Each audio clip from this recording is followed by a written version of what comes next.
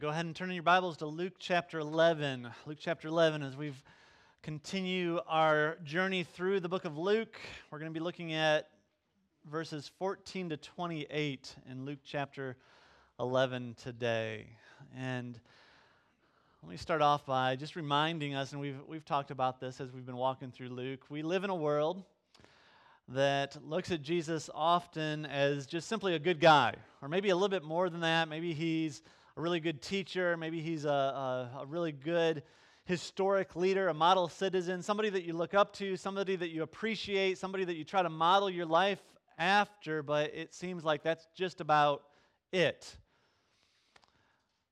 And unfortunately, the church often has not done a good job of describing Jesus as much more than that. Often the church, we water down the gospel to try to present a Jesus that's more palatable to our world so that the crowd will be larger. In fact, Kyle Idleman, one of the teaching pastors at Southeast Christian Church here in Louisville, mega church, he recently wrote a book called Not a Fan. Maybe you've read it before.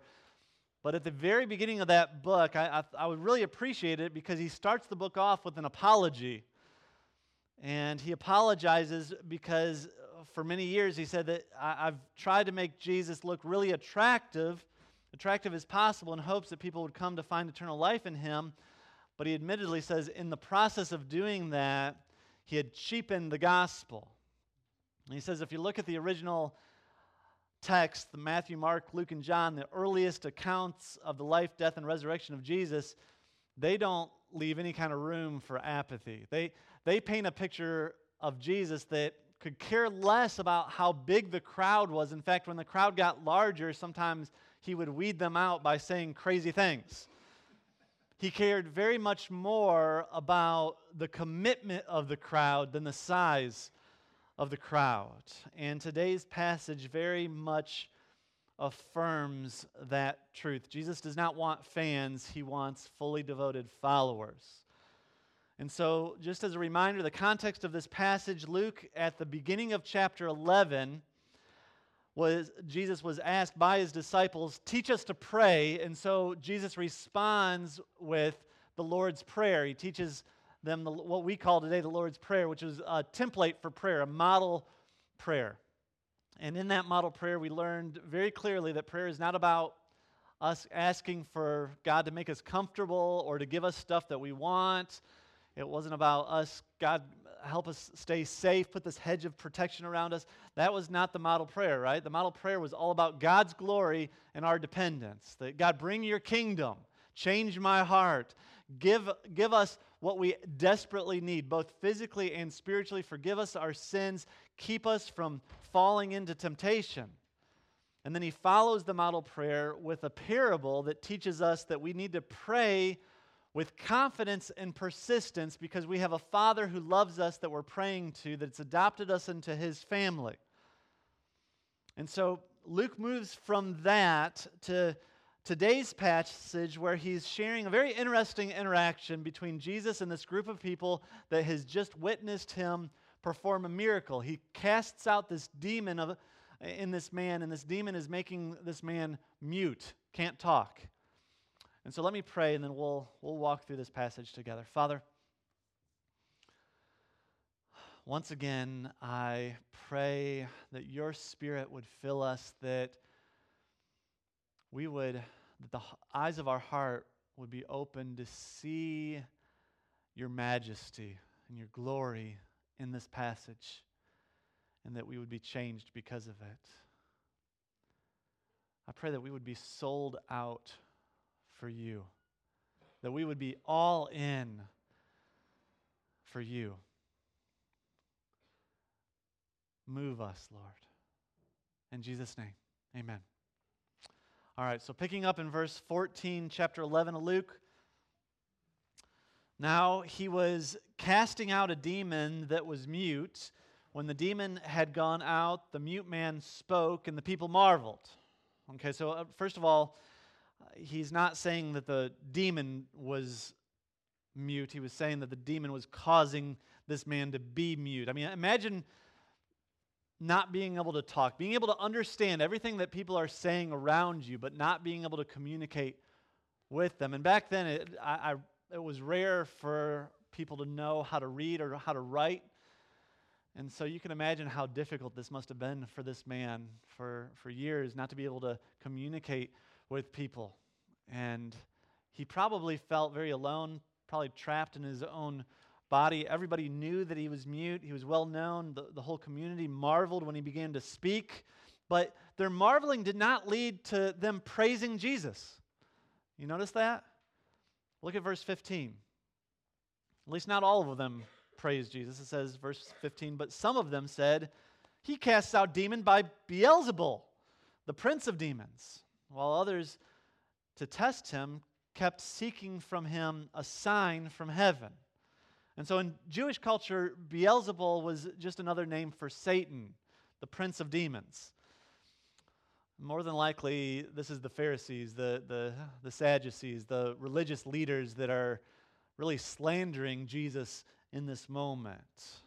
They're saying, look, the only reason he's able to cast out demons is because he's in cahoots with Satan. And other people, though, here you notice in the story, are kind of still on the fence. They're looking for an even greater miracle because the one that he just did wasn't spectacular enough for them. But what we're going to see here in a minute is that Jesus is not pleased, of course, with the people that are slandering him, but he's also not pleased with the people that are on the fence. Verse 17, but he, knowing their thoughts, which is again Luke reminding us that Jesus is more than just a mere mortal. He's not just a good teacher, a role model. He knows their thoughts. He knows their mind. And he says to them, every kingdom divided against itself is laid waste, and a divided household falls. And if Satan also is divided against himself, how will his kingdom stand? For you say that I cast out demons by Beelzebul, and if I cast out demons by Beelzebul, by whom do your sons cast them out? Therefore, they will be your judges. So what's Jesus saying here? Jesus is saying, why on earth would Satan cast out his own demons? Now, personally, I could see that, Satan is a schemer, okay? He deceives. So I could see Satan possessing someone and casting out one of his own demons to deceive other people. But you think about Jesus' life, from day one in his ministry, he's been assaulting demons left and right.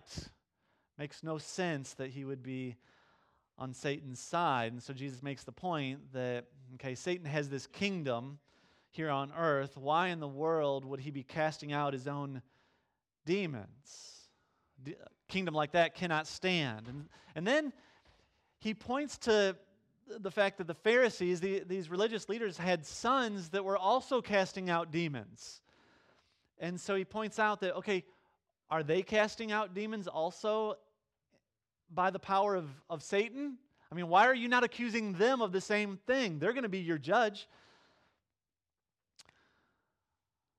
Then he says in verse 20, but if it is by the finger of God that I cast out demons, then the kingdom of God has come upon you. Again, remember, this is Jesus' message. The kingdom of God is at hand. He taught his disciples in the first part of the chapter, when you pray, your kingdom come, God. And so the kingdom of God breaking into Satan's kingdom, that's what's happening here in this passage. It's a physical manifestation of the kingdom of God breaking through. And that language, the finger of God, that's the same language that they used back in the Old Testament. It's actually the magicians back in the Exodus. The Egyptian magicians, they looked at all the plagues that were happening, the 10 plagues, and eventually they couldn't reproduce those plagues, and they said, this is the finger of God. And so Jesus is essentially saying that I cast out demons by the very power of God. He equates himself with God here. And he drives home his point with an illustration. Look at verse 21. When a strong man, fully armed, guards his own palace, his goods are safe. But when one stronger than he attacks him and overcomes him, he takes away his armor in which he trusted and divides his spoil. Whoever is not with me is against me, and whoever does not gather with me scatters. And so Jesus is comparing Satan to this strong man who's fully armed, guarding his home, but he says, look, I am the one who is stronger, and I have come to overcome Satan. I'm not partnering with him, I'm overcoming him. And then he says this, and this is huge. He says, whoever is not with me is against me. There is no middle ground. And I wonder if while he said that, he just looked straight in the eye of those people that were kind of on the fence, that were looking for another sign for him to perform. Jesus does not beat around the bush here, does he? You can't stay on the fence. You need to either decide that you are with him or you are against him. You cannot stay neutral when it comes to Jesus. He does not allow for that. William Barclay says it well. He says, either what Jesus said about himself is false, in which case he is guilty of such blasphemy as no man ever dared to utter, or what he said about himself is true, in which case he is what he claimed to be, and he can be described in no other terms than the Son of God. Jesus leaves us with the definite choice. We must either accept him fully or reject him absolutely. That is precisely why every man has to decide for or against Jesus Christ. Luke in his whole gospel, especially in this passage, he wants to leave no room for apathy towards Jesus. Jesus follows these strong words then with a very grim story that illustrates what happens when we try to stay neutral. Look at verse 24. This is what happens when we try to change on our own apart from Christ. And so he says, when the unclean spirit has gone out of a person, it passes through waterless places seeking rest and finding none, it says, I will return to my house from which I came. And when it comes, it finds the house swept and put into order. Then it goes and he brings 7 other spirits, more evil than itself, and they enter and dwell there. And the last state of that person is worse than the first. Okay, kind of a strange story in the midst of this. What's going on here? Well, most of us have probably not experienced a demon possession or a demon being exorcised out of us. But I guarantee you, all of us have tried to work on our inner self at some point. I mean, there's a million resources out there that are self-help kind of books and websites. But Jesus warns us here, though, that any positive change that we experience in our inner being that's apart from the power of the gospel of Jesus Christ and the Spirit working inside of us actually leaves us in a very dangerous place. Okay, so when we seek to change ourselves apart from Christ, yeah, we might be a little bit more comfortable. We might feel a little bit better about ourselves for a season. But at best, what you're doing is you're turning more into like a Pharisee. That they were clean on the outside, but on the inside they were dead. And because you've kind of fixed yourself, you don't think you need God, and so your last state is worse than your first. And so real practically, if you have ever gone through, or if you're going through a 12-step program because of an addiction, or if you know somebody that is, I don't want to discourage those programs. They've helped out many, many people, but if you're going through one of those programs and your higher power is anything other than Jesus Christ, I'm deeply concerned for your soul. You need to listen to Jesus' warning here. You see, true and lasting change is accomplished only when the Spirit of God changes us. When the Spirit of God opens the eyes of our heart to see the glory of Christ in our need for salvation. In fact, theologians call the initial change in us regeneration. It's a fancy theological term that when God transforms our hearts and it leads us to turn from our sins and trust fully in Christ, depend fully on Him for salvation. Jesus describes that experience as being like being born again.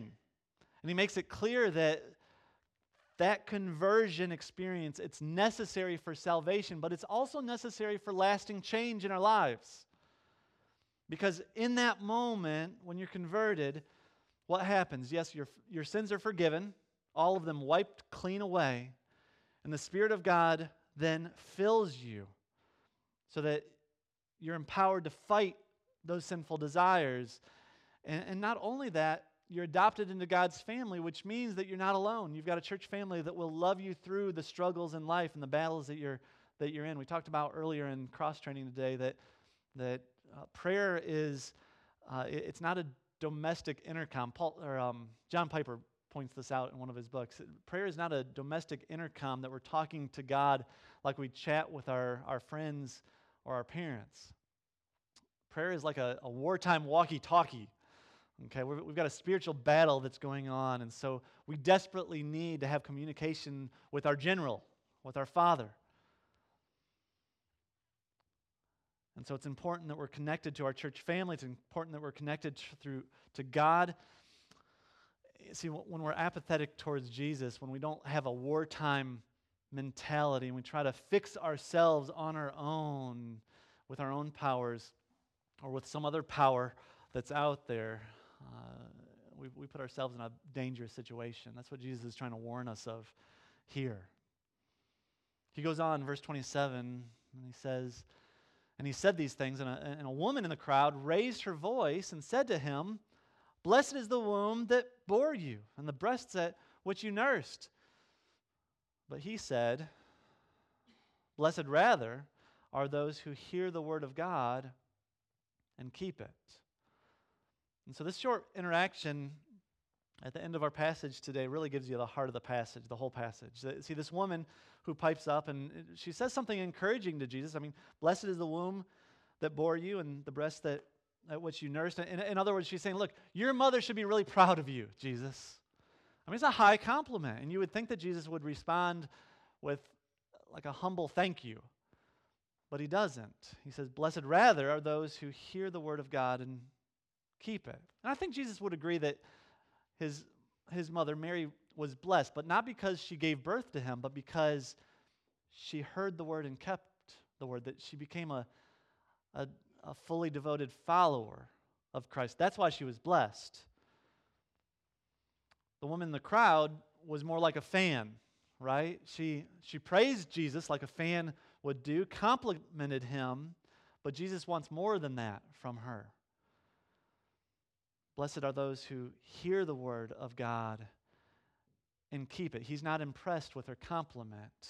He wants full commitment. And again, in our culture, because the church has so often watered down the expectations of Jesus, it's very possible for us to think that we're followers of Christ when in reality we're just fans. That's why Kyle Idleman wrote that book, Not a Fan. And in that book, he has a list of very reflective questions that I think are really helpful for us to diagnose our hearts. I'm going to give you 4 of the questions he asks. Number 1, have you made a decision for Jesus, or have you committed to Jesus? Have you just made a decision for Jesus, or have you made a commitment to Jesus? He points out that it's very possible for you to make a decision to believe in Jesus without actually committing to follow him. And biblically, this is not saving faith. This is not how the Bible describes faith that saves you. Faith in the Bible is more than just accepting something as fact in your mind or being able to say the right things. You see, a fan of Jesus is willing to repeat a prayer or raise their hand or walk forward at the end of a sermon. But Jesus is looking for more than that. He's looking for more than just words of belief. He's looking for actions that back those words up. A fan is someone who decides to believe in Jesus but never commits to follow him. It's kind of like a groom who on his wedding day makes vows to his wife and promises, but then on their honeymoon he becomes unfaithful. Did those words really mean anything? Did those vows mean anything? No, because he didn't back them up with faithful commitment. And unfortunately, the church, especially in America, has too often presented a Jesus that gives you everything but demands nothing. And that's simply not the Jesus that we see here in this passage or that we see in the Bible. He wants more than a verbal decision. He wants total dedication. Second question to diagnose your heart. Do you just know about Jesus, or do you really know him? My son Eli knows a whole lot about Star Wars. Okay, he could list off all sorts of trivia to you, but he doesn't know the characters. He's never dialogued with Yoda. He's never eaten a meal with Solo. He doesn't have a relationship with any of them. You think about it, that's the Pharisees, right? I mean, they knew about God. They could smoke any of us in Bible trivia. But Jesus said they honor me with their lips, but their hearts are far from me. And today, I think I'm preaching to myself, maybe more than anybody in this room, but there's many people today who will invest in getting to know about God, and they study all sorts of theological books, and they even study the Bible. But they've never surrendered their heart to God. See, it's good to know the Bible. We got to know the Bible. We got to know the facts about Jesus, but Jesus is not impressed with how much you know about him. He desires a relationship with him. And we talked about this again in cross-training this morning, that a healthy relationship always starts with what? Communication, right? God wants us to pour out our heart to him in prayer, and he wants us to sit before him and listen to him as he speaks to us through his words. He wants us to daily set aside time where we're fully devoted to him, that there's no distractions, and we're having a conversation with him. We're communicating with him. I know often when parents are wrestling with whether or not they should baptize their child, like, how do I know that my child is really saved, especially if they've been raised up in church? Because they'll learn the answers to the questions. They know how to recite. They'll answer questions about the gospel early on in life. I mean, I've heard 5-year-olds that can explain the gospel better than 50-year-olds sometimes. But how do I really know that they're saved? Well, a question that I'll often ask the parents is like, do you ever catch your child like reading their Bible or praying on their own when nobody else is watching them? Have they made it a relationship where they've got a personal relationship with God, apart from what you're telling them or trying to impress you? I think that's a good question to ask ourselves. Do our kids ever catch us reading our Bibles or praying when nobody else is watching? Do you know about Jesus, or do you know him?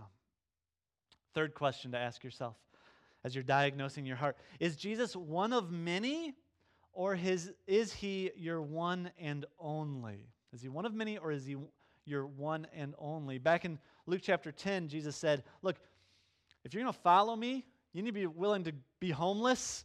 You need to be willing to leave your family and your friends. He's pretty hardcore back in chapter 10. And later on, we're going to see in chapter 14, he goes on. He gets even more bold. He says, if any one of you who does not renounce all that he has, he cannot be my disciple. He says, if anyone comes to me and does not hate his own father and mother and wife and children and brother and sister, yes, and even his own life, he cannot be my disciple. Jesus does not beat around the bush. And what is he saying there? Jesus is not saying that, look, you literally need to hate everyone to be his disciple, because that would go against loving your neighbor and other things that he teaches. But what he's saying is, look, if you